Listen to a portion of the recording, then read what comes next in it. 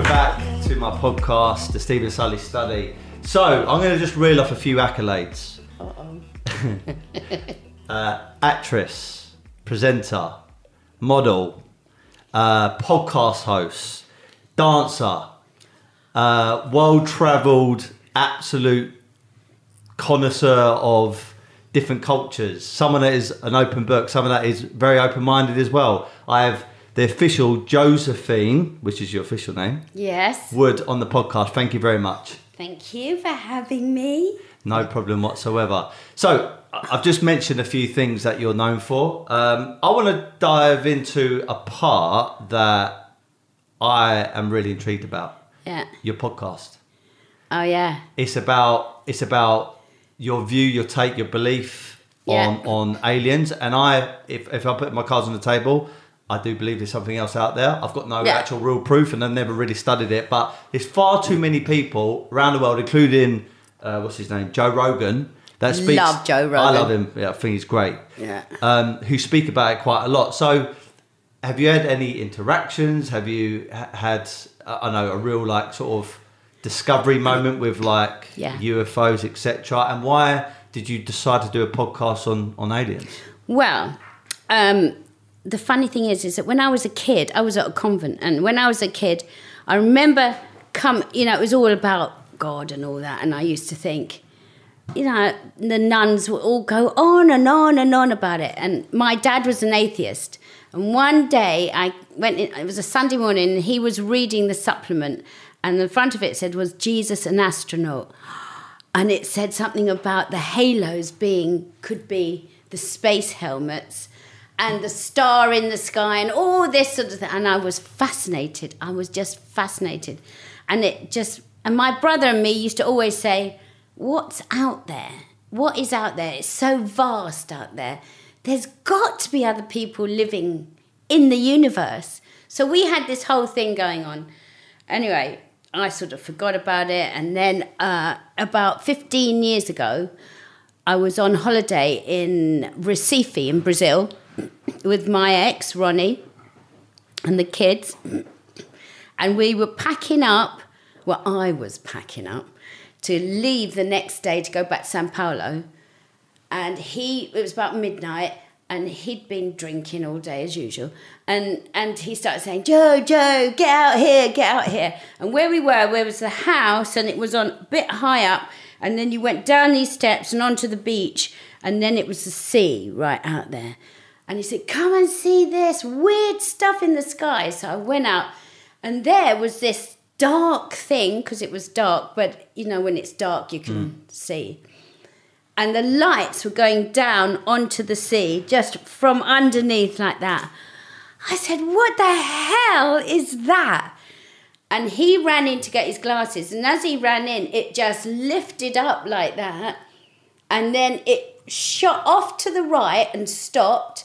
And then it shot across the sky at a speed that was unbelievable. And I just stood there and I went, oh, shit, that was a UFO. It was nothing else it could be. We got on the plane the next day and we picked up the paper and it said UFO invaders Brazil. And the air hostess translated it for us, and hundreds of people had seen the same thing. And I was absolutely addicted from that point onwards. And then a couple of years ago, my friend Mike, who used to be a producer at Radio 2, Mike Hansen, he said, Joe, I'm leaving Radio 2. He's Canadian. I'm leaving Radio 2 and I'm going to start doing my podcast. I said. He said, yeah. He said, if you come up with a great idea and I like it, we'll do it. I said, yep, aliens. UFOs and aliens. He went, you got it, we're doing it. So that's how it all started. Lovely stuff. So how do you go, do you put a plan out to go to different countries to try and spot or to try and discover UFOs or sightings or where sightings there have been? And how do you go about just researching aliens? Well, for a start, I watch Ancient Aliens on the telly. But I follow lots of sites, and I've just got to know lots of people. I went to the UFO convention in 2018, or was it 19, in Manchester, and I met lots of people there. But then once I started doing my podcast, people would just write to me and say, I've got a great story. Or I was at a party once and I just talked to Sean Ryder and finished that podcast. And I went to this party and this guy said, and I said, what have you been doing, Joe? I said, I've just done a podcast with Sean Ryder. And he said, wait, my mate's coming, and he was on holiday with 4 mates in the south of France, and they were abducted. Shut up. I went, oh my God. So I got him out on the podcast. So, I mean, I don't even know how to get my sort of head around it almost, like, because it's so out there, but like I said at the start, I do believe it can't be just humans on the planet. There's no way. Or in the universe. There's got to be other living things. So how do you start entering a conversation to someone who has been abducted by a UFO or aliens? Well, I just said, come on, tell us your story. And he started saying, yeah, when we were with these, with these mates. And people have had experiences, want to tell them. And if you make them feel they're mad, they won't tell you their stories. Of course. And so, and I love to believe, I want to believe it all. And I do most of the time. Even the wacky ones, I think, well, who am I to say they're lying? Yeah. They most probably, they believe it so much that I believe it too. So, as a kid, the stereotypical type of sighting description of a UFO and then the alien is it's a flying saucer, beams come down, and then an alien comes out with a big head, big black eyes, skinny little body, and they talk to you in a weird way. That's just the greys. Yeah. So, like, how did these people describe aliens? There's thousands of them.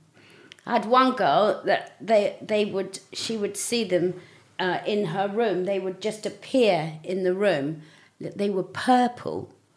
I mean, I don't know what colour they are. Maybe they are purple. And she said she would sit up and she would talk to them mentally. But there's all sorts of different aliens. There's ones that there's the reptilians.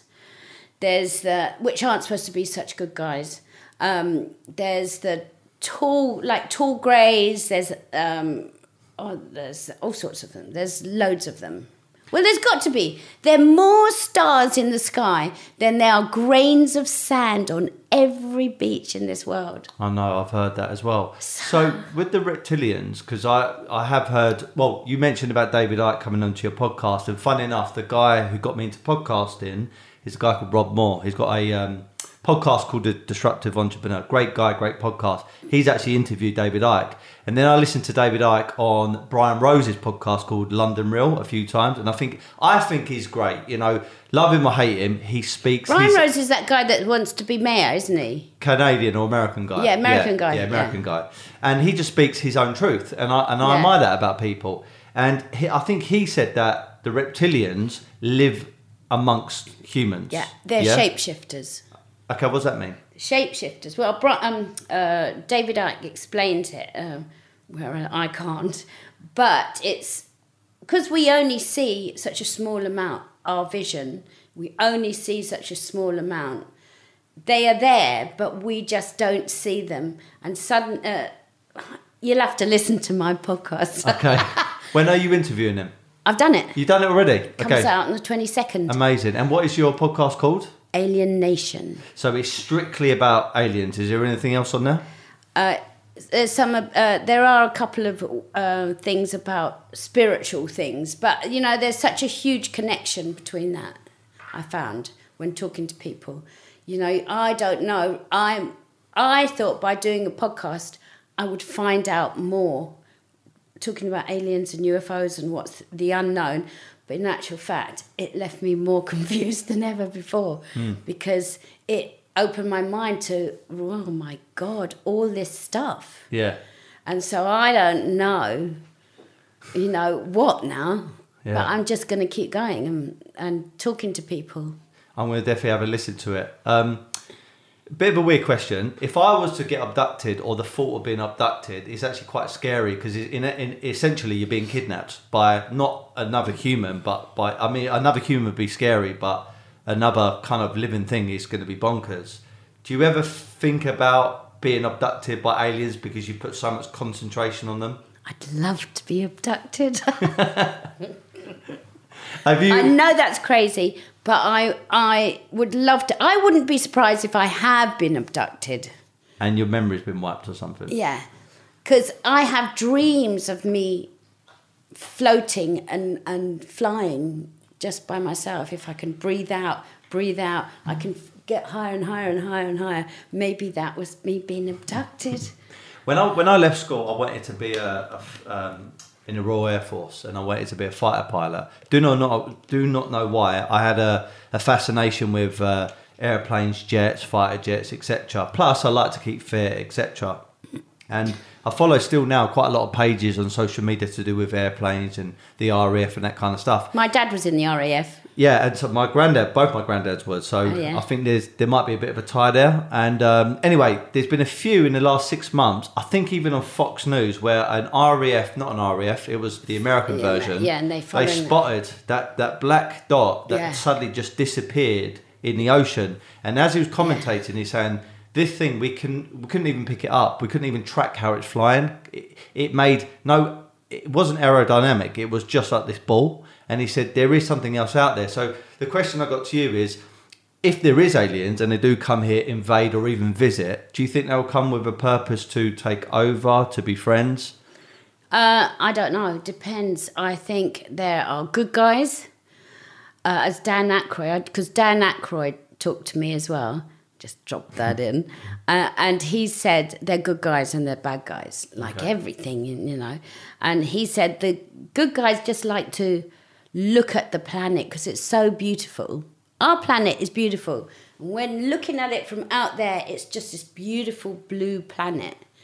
And then there's going to be the bad guys. Who knows what they want to do? But I did talk to somebody about an alien race that they believe they thrive on fear. So the more fear, it's like, because it's an energy, isn't it? So if we're all in fear, kind of like what we are now with COVID. Exactly. And that's what gives them, that's what they thrive off. And it's called some weird name like Loosh. But I saw a great thing online on it a couple of years ago, and now I can't find it anywhere. I wonder why. But so there's going to be the good guys and there's going to be the bad guys. So jumping slightly conversation, you come up with a mantra which is love the planet. Be organic. Go organic. I was going to say, but is it be organic? Be organic, yeah. Which I love. I adapted my diet nearly 3 years ago now. I'm not full vegan, but I'm pescatarian, and I do sort of vegan vegetarian during the week, and then occasionally have a bit of fish. And I found it's really worked for me, and I just feel better because of it. Yeah. So I know that slogan mantra followed. You had quite a bad illness many years ago. Was that what promoted this kind of well-being, wellness kind of attitude? Yeah. Well, what happened is that I was misdiagnosed with Crohn's disease, and they shoved me on steroids for 2 years. And I tell you, this thing about steroids, they took my soul away. You know, I just never experienced not feeling like me. And it was awful. You know, and I was all bloated, and they were, and I thought, I can't live like this. So I did this interview for the Daily Express, and it said came out, Stone's wife in incurable disease. Oh, great. But the paper rang up and said, we've got a huge bag of mail for you, because that's before we had internet, wasn't it? 91. And so they sent it over, and I sat on the floor and I read every letter in that bag. And I came across this letter with this erratic writing, and it said, Joe, I read your story. I'll put your Crohn's into remission for life if you follow my diet and take my herbs. I got in my car I rang him up. He said, come and see me. I got in the car, drove down to Hastings, found his house. It's called Shangri-La. Went in there. He's an old boy, and he had just pestles and mortars and jars and everything everywhere. And he sat me down and he said, what do you eat? I thought, what do I eat? What is he talking about? I said, well, I'll get the kids pizza. I make a roast on a Sunday. I do lean cuisine, frozen meals for me and my sister, And he started telling me about food. He taught me all about genetically modified food, the chemicals we spray on our food, the meat that's pumped with hormones, the chickens that are pumped with hormones and antibiotics. And I sat there and I listened to him and it all made sense. I thought, why on earth have we gone so far away from what we're naturally supposed to be eating, and we're all eating crap? And that was in 91.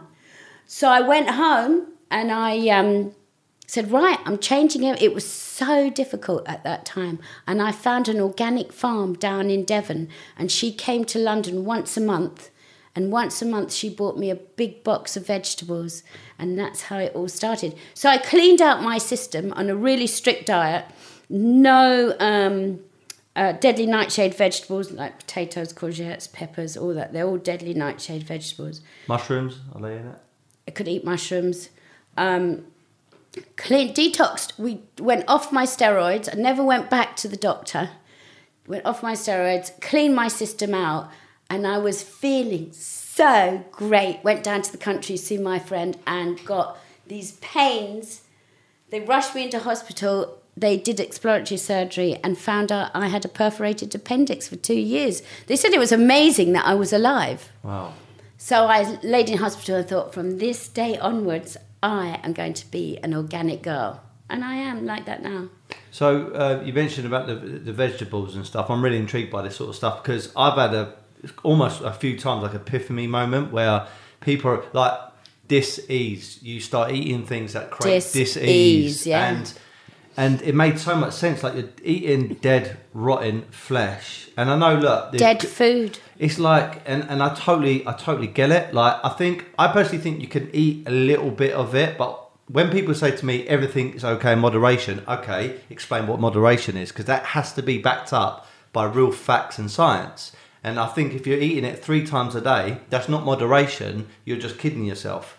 You see, the body you need to feed the body with nutrients that are alive and make your cells your body feel good. You have to do that. Otherwise, you're eating that Deliveroo and all that all the time. You're not going to keep a healthy body. You're just not. So, what is your diet now? Oh, my diet now. Right. So, say this morning I had a matcha latte made with oat milk, but I also put in a teaspoonful of maca powder, because maca's really good for women, especially gives you energy. Then I had some gluten-free organic cereal. Then today I went to lunch, but you see, the worst thing is that I look at food now and look at it differently. So unless I know what I'm eating or I've cooked it myself. Are you like a vegan or vegetarian or? No, a pescatarian. Pescatarian. I love a bit of fish. I think my body needs fish. But I just eat all fresh vegetables and stuff like that. What about juicing and fasting? Do you do anything like that? Yeah, occasionally fast. I could do with another one now, but juicing, yes, We've got cold pressed juices in the fridge if you want. I do it every single morning. The great one is celery juice. Yes, amazing. Yeah. I sometimes think, right, I feel like I have to drink celery juice. So I'll do 3 or 4 days in the morning celery juice. And it's funny that you said misdiagnosed of Crohn's disease, because I was diagnosed with Crohn's disease in Lewisham Hospital by a guy called Dr. Williams, I think. And then I went to Guy's, and the guy at Guy's said to me, "No, this isn't Crohn's. It's a version of IBS, but it's not Crohn's." He put it down to something else, and I had to have a bit of a surgery to, in my bowel, cut out a little bit of inflamed bit. Lucky. I had mine, part of my large intestine, part of my small intestine, and that valve. And he said you might have a little problem, but I haven't had any problem because I'm so fanatic about what I eat. Yeah. And I found that doing the juicing, I train a lot anyway. I box, so I'm. I box. I'm competing in March actually, and I've had a few fights and stuff. And I find when I'm training and I'm doing the juicing and I'm not eating crap, my body and my stool is all good. But the moment I eat absolute compressed food, which is death, you can really feel it, can't you? Yeah, changes my mood. Yeah, I really feel it. When I'm eating good and I'm on a real good roll, I'm not going out to dinner, everything, I'm at home, like that. I'm good, And then I'll have a drink. I mean, I don't drink much anymore, but I'll have a drink. But I won't drink. I won't have Coca-Cola. I won't have fizzy drinks. I won't do anything like that. No, me neither. I mean, don't get me wrong. There's the occasion where I've had a bit of a hangover and someone gives me an orange Fanta, but that's about as far as it goes. I haven't had an orange Fanta in donkey's years. I can't believe that. They are lovely, but they're no good for you. What on the subject of drink? What's your favourite alcoholic drink? Tequila. Really? It's probably the cleanest alcohol you could have. It is clean, and the thing about tequila. It is. It's not a depressant alcohol. Okay. Yeah. I love red wine. Oh, you do? Yeah, I love Do it. you drink organic red wine? I've had it a few times. There's a great one in Waitrose. I can't remember what it's called, but it's got an orange label. It's really, really good. Yeah. You find it in Waitrose. So you got a business circulating your wellness, well-being. Yeah. So once I got well, and I started reading stuff, I started reading about what you put in your body. And then one day somebody my brother gave me a book called The Fragrant Pharmacy. And I was wondering at that time, what am I putting on my body? Because I also heard that what you put on your skin goes straight into your bloodstream. And you just got to think of a Nicorette patch. And so I thought, I started making up little bottles of oils to give to my friends. And my girlfriend Donna said, why don't you do it properly, Joe? And I went, nah. And then everybody at home was doing their thing, the kids were doing their things. And I thought, what am I doing? I'm going to start my own business.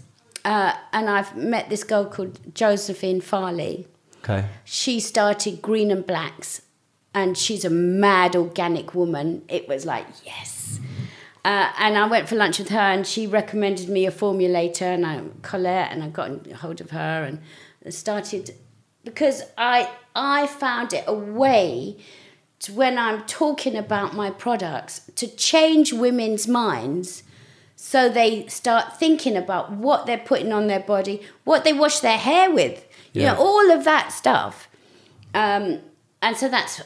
I'm very proud that I was one of the first people I know to start an organic beauty brand. It's funny because I've just turned 36 yesterday, and I'm still not. Happy birthday for yesterday! Thank you very much. Sagittarian. I am, and there was a saying that my sort of, I don't think it was my dad, but it was like in his circle when I was growing up, which is like the more. As you grow older, you start to realise you know almost less. Like the more you start researching, you find out actually you don't know so much. And there's a lot of truth in it, because when I started looking at, you're probably much more well-rounded with the whole well-being and nutrition side of things, but I've interviewed a lot of people. There's a guy called Coop DC who's strictly plant-based, and he's so in good shape. His daughter's in great shape. His missus is in great shape. And he said the same thing to me. He said, what you put in your body sinks into your bloodstream.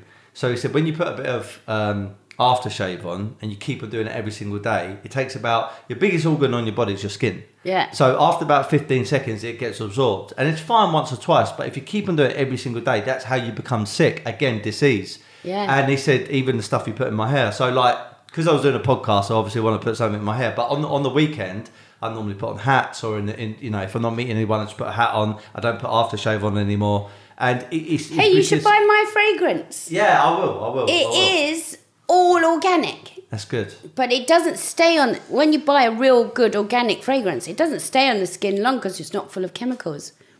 So like, it's funny, isn't it? Because the more you start learning about this stuff, you start to think, okay, if I do that, it's actually going to have a bit of a knock-on effect. Yeah. Or if I don't know, eat this or put this in my hair, you start to think about it a bit more. And some people might say that's a bit over the top, but I think I like to pick my battles. You know, if I'm going to have a drink, I know that's a battle in itself. Yeah. If I'm going to eat this crap, I've got to be prepared for the repercussions days later on. And I think that's the importance of it, being aware about it. Yeah. And the more you do it, I mean, the more you do it, the more you know, like I sit in front of the telly, not that I watch much telly, but when I sit in front of the telly and I watch the ads on the TV and I think, crap food, medication. You just see it everywhere, you know, and you can't not see it. And I just find it amazing. And I go over to friends' houses that have got money that could buy all organic food all the time, and I look in their fridges and I think, oh, why are they eating this if you can afford not to? I think a lot of the time, I can't speak for everybody, but the people that I know who have also got some money, but occasionally or most of the time they're not eating really good stuff. One is the education. They're not being educated enough because they've not bothered to go out there. And the second thing is it's laziness. It's easy just to pick up the phone and order something. Yeah. I think that's the problem. It's the education and how easy getting bad food or bad drink into your body is. I mean, if you go into a supermarket, a litre of water is more expensive than a litre of Coca-Cola, which is the totally wrong culture. It's just so wrong, isn't it? How do we change it? I mean, all I can do is just keep battling on and talking about it. I think we need to talk about it and have that discussion and make people think, is this good for me? Is this going to give me the nutrition that I need? That's what we have to do. Absolutely. People have to start thinking that way. It's normally a little bit rude for a man to ask a female how old you are, and the only reason why I'm going to ask you is because you're in great nick and you've got so much energy. I mean, you're a clear example that how you're living your life is making you upbeat, and you're still a go-getter. So can I ask how old you are? Yes, I'm 66. Mate, if I've got your energy at 66, I'm winning in life. God, I'm getting old. I can't believe I'm 66. I don't feel like 66. I just don't feel it at all. Age is such a weird thing. It is. I was at the pub a few months ago, and this woman came up. I was talking to my friend Debbie, and this woman came up. She said, my age. She goes, I mean, she looked quite old, I must say. My age, she goes, it's just not the same anymore. I feel really, and she was moaning and groaning. I said, how old are you then? She said, I'm 61. I said, I'm 66. And she went, and she walked off. But it really is. Like, when I say this sort of stuff to my dad, he's a bit old school and he's like very kind of stuck in his way and talking about the whole corona thing and the vaccine thing. He's very much, these people on TV, they're the experts and we must listen to them, all that kind of stuff. But when I go around his house, he's microwaving a ready meal spaghetti bolognese, and he actually says to me, this is healthy. And he believes it. He absolutely believes it. And he's a full believer of when you get to a certain age, you're going to deteriorate. And I'm like, no. You know, the only reason why you deteriorate is because what you put in your body. Yeah. So I mean, I think you can get away with a hell of a lot when you're younger. I did. I mean, I hardly ate. God. And then, but I think as you get older, then you've got to be even more conscious of what you put in your body. Because, I mean, a microwave just zaps all nutrition out of the food. Just zaps it out of the food. So you're eating stuff, just stuff, with nothing that's going to make you feel good. Yeah, like wasted calories, they call it, I think. It's just like hollow food. Just right, cardboard. Yeah, it's like pumped of sugar, preservatives, salts. It's now been nuked. It's crazy. It's got nothing then. Yeah. What's the point of eating? It's even like the myth. I interviewed a guy called Ruben Tabares, who was part of the David Haye camp, obviously the boxer. Very, very well rounded with nutrition, well-being, recovery, strength and conditioning. And on my podcast, he said about milk from a cow. And he said, do you know what pasteurised mean? And I said, well no. I just boil heard the shit out of it. He said, what they do, they nuke the whole entire milk And even though they're claiming they're trying to get rid of the bad bacteria to make it safe, they kill all the good bacteria, and all you're drinking is wasted, is nothing, and that's what causes arthritis. And I started thinking, I thought, that actually makes sense. And he said it's a myth about the whole calcium thing. Yeah, it's absolutely, you get more calcium with a bowl of spinach than you would with milk. Now, milk, there was a great, I don't know if it's still around, I think it was called Mr. Moo or something like that, and I found out about him, and you could buy unpasteurised milk, and I'd never had unpasteurised milk, and I thought, I have to try it. So you order it, and you get it delivered to the door, and it tasted so beautiful, just like not milk. It had such a lovely taste to it. But I don't drink milk anyway. I haven't drunk milk since the early 90s. Yeah, I've never really been fond of it. And then when I started learning a bit more about it, I was like, no, I'm going to stay clear. Don't get me wrong. Occasionally I have a chocolate bar and that's obviously got milk in it. But I don't go for, like you see people drinking pints of milk. I'm like, that's crazy. My dad used to just drink it like that. Yeah, mental. Yeah. We spoke about health, but then you touched on slightly about the old school lifestyle. And I know you're probably sick and tired of talking about it because so many people are quite intrigued. Quite naturally, Josephine, you are known for going out with Ronnie Wood. You was actually married to him for X amount of years and got 2 wonderful children with him. Yeah.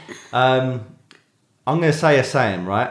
Sex, drugs and rock and roll. Now, when I say that is the epitome of certain individuals and certain groups. I would say the Beatles. There's obviously loads of other like high-end pop stars, but the Rolling Stones, man. I mean, they were it. That was them. Yeah. And I think even whether you're into the music or not, they were the backbone of so much culture around the world and so much influence. So, what the hell was that like going out with someone in the Rolling Stones?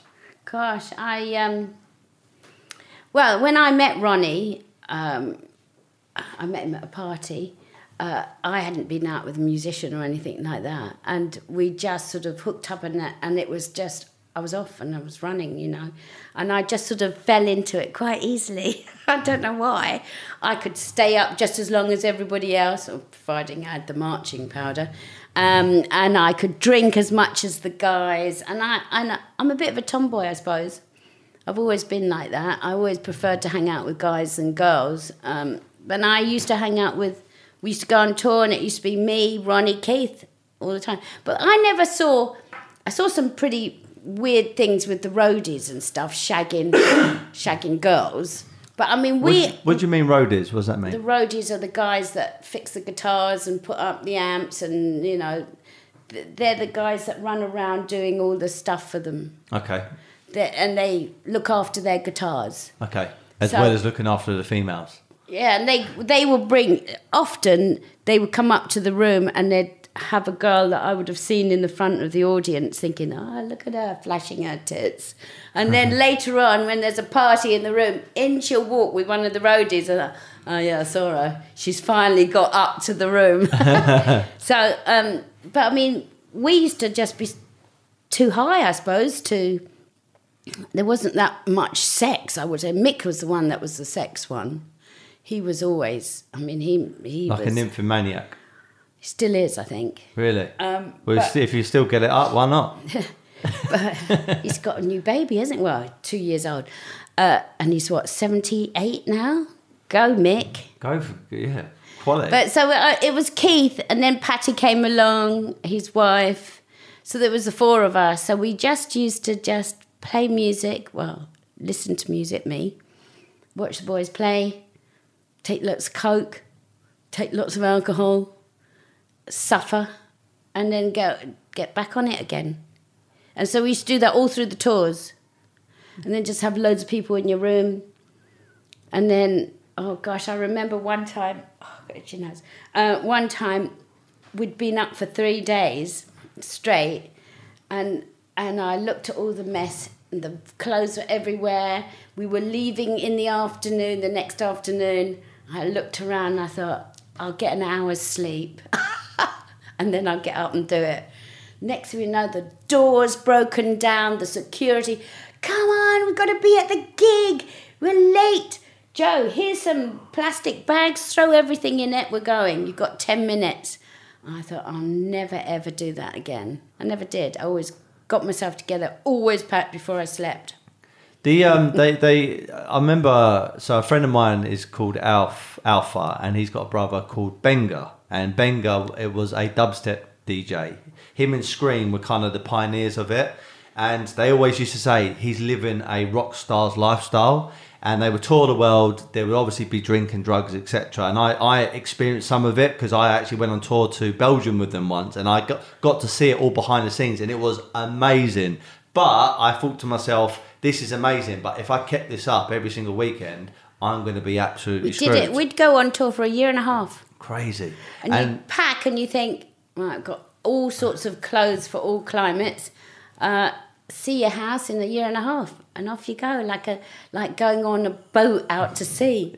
And he said to me that it was always known that rock stars would smash up their hotel room. Was that a myth, or is that something that stereotype? That's a myth. Well, Bobby Keys, the saxophone player, he threw a TV out the hotel room window, but that was as bad as it got.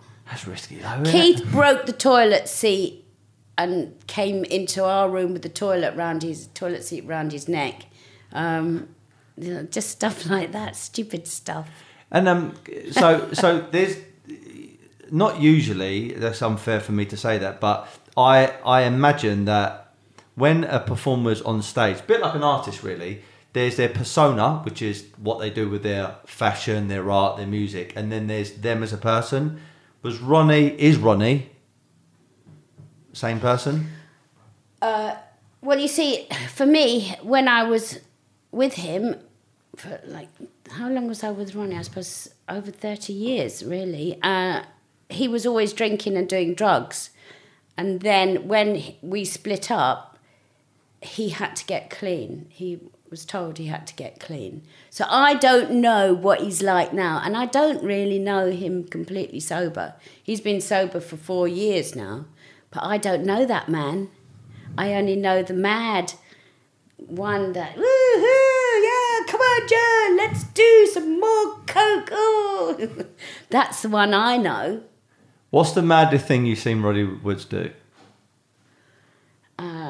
Gosh, I can't think.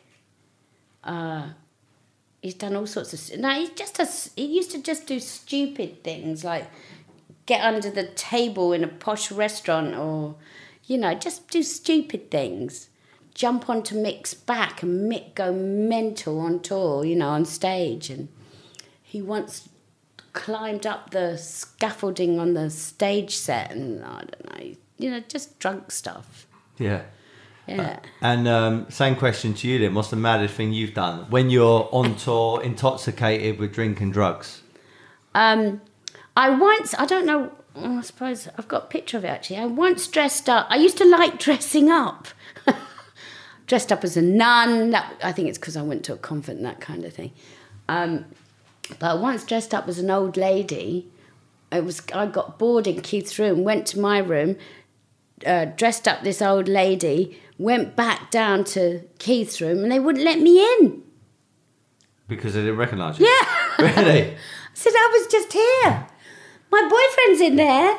Let me in. They wouldn't let me in, so I had to go home. I had to go back to my room, ring the room, till finally somebody answered, and then they let me in. I thought it was going to be a funny joke, but it backfired. So, I think I read you met him in 1977. Yeah. Got married in 1985. Obviously, had 2 kids. Over that, between when you met him to 1985, so good 8 years there. Is that right? How did the group progress? How did he progress? And what was the lifestyle like? Well, when I first went on tour, actually the second tour I went, I think it was 81 tour. That was completely mad. The tours were mad. There was no organisation. You just fell out of bed. You went to the gig. I pulled out stuff for Ronnie to wear on the stage. I did his makeup. And then Keith and Mick had a big argument. And they weren't talking to each other. So then they didn't tour again until 89. And then in 89, everything changed because they became more like a proper organised show rather than like a mad rock and roll show. Now suddenly there was makeup artists and wardrobe and all that, and it was professional. Nobody could be late. Everything changed. It was much more fun in 81. But then it was also fun in 89. It was just different. So it changed in the way it became more professional, more of a show rather than a mad concert. Because like, obviously they're a massive band as well as brand, and I think anyone that gets attached to that via going out with them, being their soulmate, being married, your own profile suddenly goes up without even you wanting it because you're married. Did you ever find people started treating you differently because now you're going out with him? Oh yeah, because people think of them as gods, aren't they? They're like heroes, and I mean a story where we were at home, and I went into I was really scruffy. I'm usually scruffy, and I went into this antique shop because I saw this beautiful light. I thought that would look so nice in the house. And the woman looked down at me. She said, "I don't think you could afford that." No. I was so angry. So I went home and I said, "Come on, Ronnie, you've got to come to the shop with me. This woman needs to be taught a lesson." So he came with me and we walked into the shop. I said, "This is my husband. Ronnie, what do you think of that light?" And he went, "Oh, yeah, that's great, Joe." And she was like, oh, it made me feel sick the way she was. They took it down. They let us try it in the house for a week. I mean, I just thought, gosh, people are awful.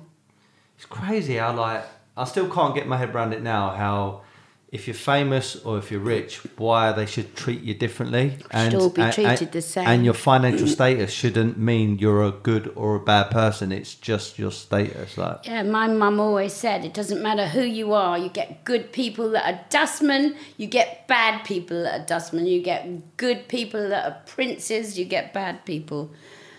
So she was always right. So I've always treated everybody the same until they fuck up. And yeah. And if they prove... I always trust them until they mess up. And when they mess up, then they've blown it. This might be my own kind of view and my own maybe concerns. If I suddenly today... I mean, I'm happily married and got 2 kids, yeah? But if I suddenly married someone who was a high flyer, who I can't even think... Who would I fancy and want to get married to?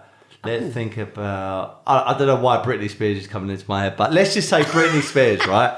She's quite mad, but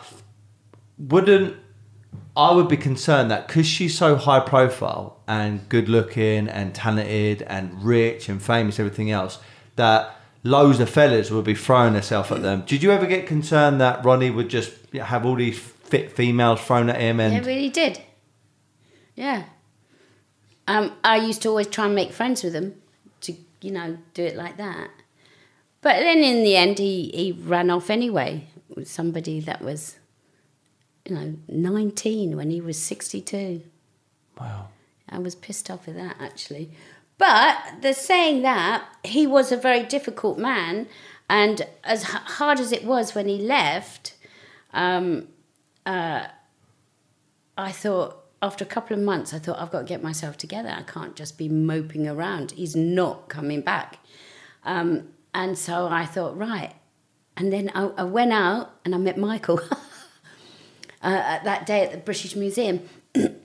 But what it did, once I realised that I didn't have to worry about a man that was always drunk and high, it was like a huge weight was lifted off my shoulders. And for me, then I thought, I'm going to go back to what I did when I first met Ronnie. I'm going to join a model agency and I'm just going to do stuff. So I joined a model agency and then I was asked to do Strictly Come Dancing, which was, thinking back, was a bit early for me because I hadn't been in front of a camera for myself since I was 22. But I did it anyway. I want to talk to you about that. Just before I do, I'm going to ask you probably an obvious question, but I just want to ask it because I feel this is the right moment. Was it real love with Ronnie? Oh, yes, of course. And would you say he was the only person who broke your heart? Yeah, well, no, Ronnie was the man I absolutely love and will always love. Yeah. Do you miss him? I don't think so. No, I don't miss him now. No. You in contact at all? Yeah, I texted him the other day. Somebody sent me some old Faces tapes. And I said, do you want these, Ronnie? He went, yeah. Obviously, you got two wonderful kids anyway with him. I didn't realise as well, so we represent Richard Hambleton, and the guy who resurrected his career, a couple of guys, but the main guy, a guy called Andy Valmorbida. And I believe, name escapes me, is it Damien? Damien Hirst? No, sorry, one of the Woods, one of the sons, but I think... Ty, that's it, Ty. He's actually been here. Oh, has he? Yeah, once before. And I didn't realise that Ronnie's actually an artist as well. Yeah, Ronnie's a good artist. Yes. Yeah, he's done, all the years, he's done great pictures of me, which in my divorce, I got all these pictures, drawings he's done of me. Because they're worth a fortune now. Are they? Well, that's when I've looked, I mean, some of them are going for some serious money. Yeah, well, he's not bad actually, Ronnie. I prefer his line drawings much better to what he's doing now, but I would say that. But yeah, he's a great artist. He'd he'd sit down and he'd just draw me just like that. Yeah. And be really good likeness. You could see it's me. Yeah, he's great. I want to ask you one more thing about like the kind of old past, and then I want to actually talk to you about Strictly Come Dancing, because I think that's amazing. Like the drink, the drugs and stuff. Was it just alcohol and cocaine, or was there anything else in the mix? I did like a hash joint, me. Okay. Yeah. Keith did the heroin. That wasn't for me. He used to, shoot up through his shirt, but but I didn't. That wasn't that. I couldn't do that. Why do you think it's like such a culture that, like, even this guy here, Richard Hambleton, he was on drugs for like 30 odd years, and there's some landscapes which I'll show you next door shortly. When you look at the landscape, it looks like a sunset, but actually that landscape, it's the syringe, the blood going through the syringe, and it makes a landscape, and it's so out there and wild, and that's what makes him so great in a way. The drugs, even though we wouldn't wish it on anybody, actually factored in towards his art. Why do you think so many like great people or great bands like the Rolling Stones had so much drugs to maybe get them through their life? I don't know, really. Keith was always writing songs. He's written great songs look at Sister Morphine, they were all on drugs then. Maybe they make them more creative, heighten their senses. Me, when I used to take coke and stay up all night, I used to do things like rearrange rooms. I don't know. And suddenly wake up the next day, oh, did I do all that? I rearranged that whole room myself. But and I used to write lots of poems, actually, when I was drinking and having a line. And I wrote a great poem the other day, just to prove that I don't need to do that. And I wrote it on what's going on now. Yeah. Yeah. Do you think as well, like sometimes it's like to help, not saying you, but like, people in general, to cover up, like, I know, anxiety, fear, depression, that kind of stuff? I don't know. I don't know why Keith did that heroin for so long, because I used to watch him do it, and he would sort of just nod off and think, well, what's the point of doing that? You're almost not enjoying it because you're nodding off, yeah. What's the point? What are you doing? Nothing. You're sitting there nodding off. In that surrounding, and obviously touring the world, two other questions about that. Where's the best place you've ever travelled with the group? Buenos Aires. Okay, why?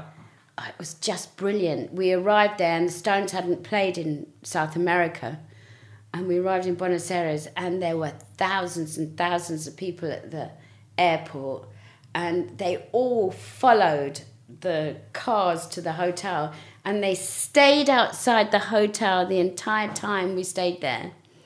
And when we went to the show, it was 80,000 a night for 5 nights they did, and the crowd jumped as one. You'd never seen anything like it. It was just amazing. It was the adrenaline from the people was just intoxicating. It was just incredible. And obviously Ronnie and everybody else are uber successful, famous, and all the other stuff that comes with it. But there must have been other people that you met along the journey who are also very, very successful when you used to go to concerts and stuff. Is there anyone else that really stood out for you for that person, that female, male, was such an iconic person? I got to meet them. Loved Prince. Oh man, he was great. He was just great, but he was tiny, man. Was he was tiny. He used to wear these really high shoes. And I went up and talked to him and I didn't know what to say. I just was in awe of him. He came across, like when I saw interviews with him, quite soft. Was Prince quite soft, or was he? Yeah, he was very quiet. It was very quiet, and it was sort of, you try and talk to him and he doesn't say much back, which was like really. But he opened for the Stones. I can't remember what year it was now, and he came on stage wearing stockings and spender belt. And you think, oh my God, what is that guy doing? But then his music was just... Ronnie played with him quite a few times at his gigs. He was a great musician, but he was so cool. I just wanted him to be my best friend. And then David Bowie was the other great one. And he used to come... When we were living in New York, we used to hang out with David a lot. Oh, both, all of them are legends. Yeah, the only one I would have loved to have met was John Lennon, but he died. He was shot, wasn't he? Yeah. Yeah. Is it Strawberry Fields? Is that the song? Strawberry Fields Forever. I just got back from New York a couple of weeks ago. We just done like a little documentary thing over there, and we went to Central Park where he's got that shrine. Yeah. He was shot by a fan, wasn't he? They say, who knows? You just never know. You never know. I'm all into the conspiracy theories, me.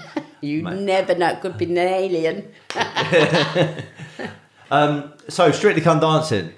You said you felt like you was on there a little bit too soon. Why did you say that? Well, I'd just come out of my marriage, and I'd never done anything like that. I was, live on telly, and they kept saying, come on, do it, Joe, do it, do it, do it. So my mum said, Josephine, you've got to do it. So I did, but I thought I was useless. I hated it, actually. I hated trying to learn to dance. I thought I was gonna, yeah, Joe, you're gonna do this, yeah, you're gonna be great. But it was learning the steps, and that was the hard part. Would you say it was quite a lot of pressure? Yeah. But I had Brendan Cole, and he was very good to me. We became good friends. He's still my mate. And so since then, I know you're obviously an entrepreneur, business person. What have you been doing since then? Any other stints on different programs? Yeah, I did MasterChef. Okay. And in 2018, I did Bear Grylls The Island. How was that? I loved it. It was brilliant. Plonked on the island in the middle of the ocean with a bunch of people with nothing but some knives and some hooks. And that was it. And they say, survive. You were truly going organic then. It was great. I loved it. I loved every second of that time on the island. I caught the first fish, but then it was a poisonous one, so we couldn't eat it. I did all the cooking. Okay. We made camp. We made shelter.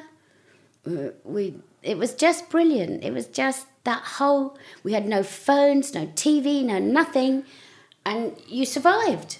You learned that water's the most important thing for our survival. You're very vulnerable out there. I just really... Because Bear Grylls comes in at the beginning and says, not all of you are going to survive. I sat there and I thought, I am. I just knew I wasn't going to go anywhere. I was going to be there for the 28 days. And I did. Would you say that's part of your characteristic? You're like a fighter, survivor? Yeah, yeah. And where'd you get that from? God only knows. I don't know. But I loved doing the island. It was brilliant. And what would you say like the biggest lesson or the biggest life lesson you got from doing something like that? Well, I know that I could survive. If you dropped me off somewhere in the middle of nowhere, I'd survive. Yeah. So for me, it was just reassuring myself, yes, Joe, you could do that. You can do that. Yeah. We're obviously going into 2022 very, very soon. And we're in an era where social media, the internet and AI and things like that seems like it's taken over. There's obviously pluses to it. There's downsides to it. I'm 36 years of age and I remember life before social media. But I'm now speaking to like these younger people who are young entrepreneurs and they do not know life without it and they are stuck to it all the time. And I'm a victim of it because doing podcasts and everything else, I'm always on my phone. Yeah. But I'm a bit more conscious that, well, I could survive without it before, so I should be able to do it now. I want to ask you, so like obviously you've gone through great stuff, mad stuff, crazy stuff. You toured the world. I mean, you've seen it all pretty much. Yeah. You've actually got a really good following, like almost 30,000 verified on Instagram. What's your take on social media? Is it a good thing? Is it a bad thing? Well, for me, I love it because I can. I just like doing it. Pick different pictures of my life and bits and products and stuff like that. But I don't want to get too hung up on it. I went to my sister's at the weekend, and I was looking at my phone. She said, "Put your phone down." I thought, oh gosh, okay. And I know that I do look at it too much. But I don't know. My granddaughter's 12, and she's a brilliant photographer. She takes the best pictures. She's always on Instagram, TikTok, doing all the, it's just second nature to her. Yeah. And my grandson goes, "Gran, what games did you play when you were a little girl?" I said, "I skipped. I had a bike, and I used to build camps in the garden." Look at that. Same person, still built. You can still do that. Me and my wife went for a walk, which we try and do every weekend, and got the youngest who's only three months old, and I got my other son who's just turned 3. He's normally on his little bike, and we've got the other one in the pram, and we're walking around and looking around, and we always say the same thing. When we were younger, you would see so many kids in the streets outside the houses, either throwing stones up against something or kicking a ball, skipping, or playing tag or something like that. And now you don't really see that, and I think it's all because of the phones and the tablets and that kind of stuff. Do you think it's going to play a major problem in kids' like mental health as they're growing up? What does it do to their brains doing these games? Otis is brilliant. He's 6 and he's brilliant at these games. He's a clever kid. He could read really early. He can do maths. His dad's clever. What is it doing to his brain? Is it making it better? But he plays those games. He plays Roblox. What's the other? Fortnite. And he does them really good. Is it making them better or is it making them worse? I don't know. Are they losing contact with reality? He can't ride a bike. I bought him a bike for his birthday this year and he still hasn't learned to ride it. He's busy doing this. And they lose so many hours of their days and weeks and months. Take it away from him. And they go berserk. And he goes berserk, like he's coming down from, he just freaks out and then finally calms down and he's all right. So Leah's always taking it away from him. I'm a little bit concerned about it in the future. I do boxing, so for me, when you go down to a boxing gym, and especially when you start sparring in a ring with someone else, there's no other distraction. And it doesn't matter your gender, your race, your sex, your beliefs, your religion. Once you get in there, it's like an equal playing field, which I love it, and it makes you tough. I do think we're in a bit of a snowflake era where people get offended so easy and you can't say this, you can't say that. And it's all like, come on, like, where is the bit of tough spirit come from? I don't know. Where's it gone? On. I mean, would we be able to get an army of blokes out to fight at the moment? Who knows? I don't know. I think they'd all be too scared. I went to Fashion Awards the other day and there were more transgenders there at the Fashion Awards and blokes wearing dresses with big shoulders and beautiful makeup. And I thought, gosh, the world has changed. I hadn't been to the Fashion Awards for about 8 years and now I look around and I thought, Jesus. What's going on? I was going to ask you this. So, like, someone like you who's been like had all this like so much good stuff happening in your life, and you've done so much. What do you actually do now these days? Like downtime and hobbies and that kind of stuff. What do you get up to, Jo? Well, I've just finished. My son said to me, Ty said to me in the summer, he said, "Mum, I want to renovate the barn." I said, "Ty, you can't do that. You have never renovated a barn." He said, "Give us a chance." I said, "All right, off you go." So we renovate. I did a little bit of helping. I did the decoration and all that inside, like interior stuff.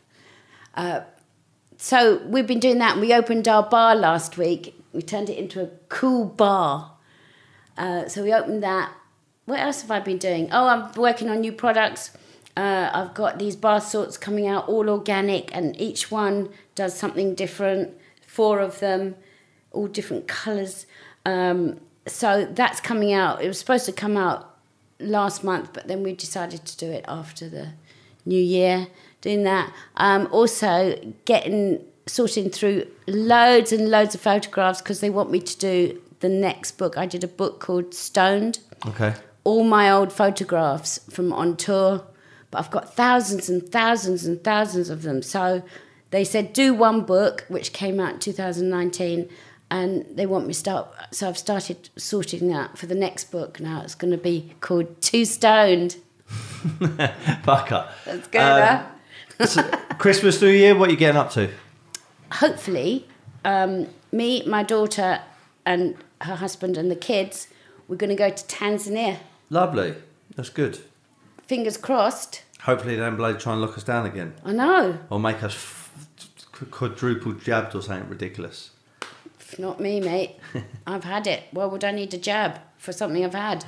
Exactly. Maybe I shouldn't say that. No, exactly. No, I'm on the same page as you, 100%. And I think it should be about choice. I've said this a few times on my podcast. I don't think anyone should be coerced into anything they don't want to do. Yeah. I wouldn't force anyone to eat my diet, for example, even though I believe it's healthy for me. I would never do that. I would say, here is what I would perceive as the facts or evidence. It's up to you to make your own interpretation of it. I think if I hadn't had it and was like laid out for a week, I think I would think about having a jab. But I can't get my head around having a jab for something I've had. You know, the jab is to protect you so you don't get it. Yeah.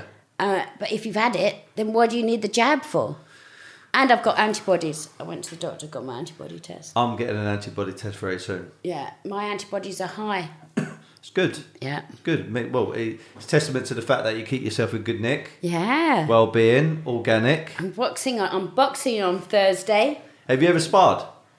Once. How did you get on? It was just awful. It was such hard work. I don't want to keep you too much longer. What are you up to tonight? I'm driving back to Northamptonshire. Lovely. Good. Yeah, because tomorrow I am doing a programme with my friend Brix called Pointless. Okay. What's that about? It's like a quiz show. Okay. Yeah. On TV? Yeah. It's called Pointless, and you have to get the most pointless answer. Okay. I can't understand. I've been coerced into doing it with my friend Brix. I look forward to seeing it. Where can people find you, Jo? On my Instagram, Jo Wood Official. Twitter, Jo Wood Official. That's it. Good stuff. All right. I've got one more thing. I've got a mantra. Yeah, go on. And my mantra is this. Be happy. Yeah. Never content. Oh. I've got my reason why I come up with that mantra. But if I were to ask you, Josephine Wood Official, what does be happy, never content mean to you? Be happy. You can only be really happy if you've got your health. So the health thing is very important. Be content. Never be content. Well, I suppose it's always striving for more then, isn't it? Absolutely. Yeah. Thank you very much. Everyone go and follow Josephine. If you enjoyed this podcast episode, please share it. Please leave a comment. And always remember to be happy, never bloody content. Nice one. Exactly. Thank you. Great.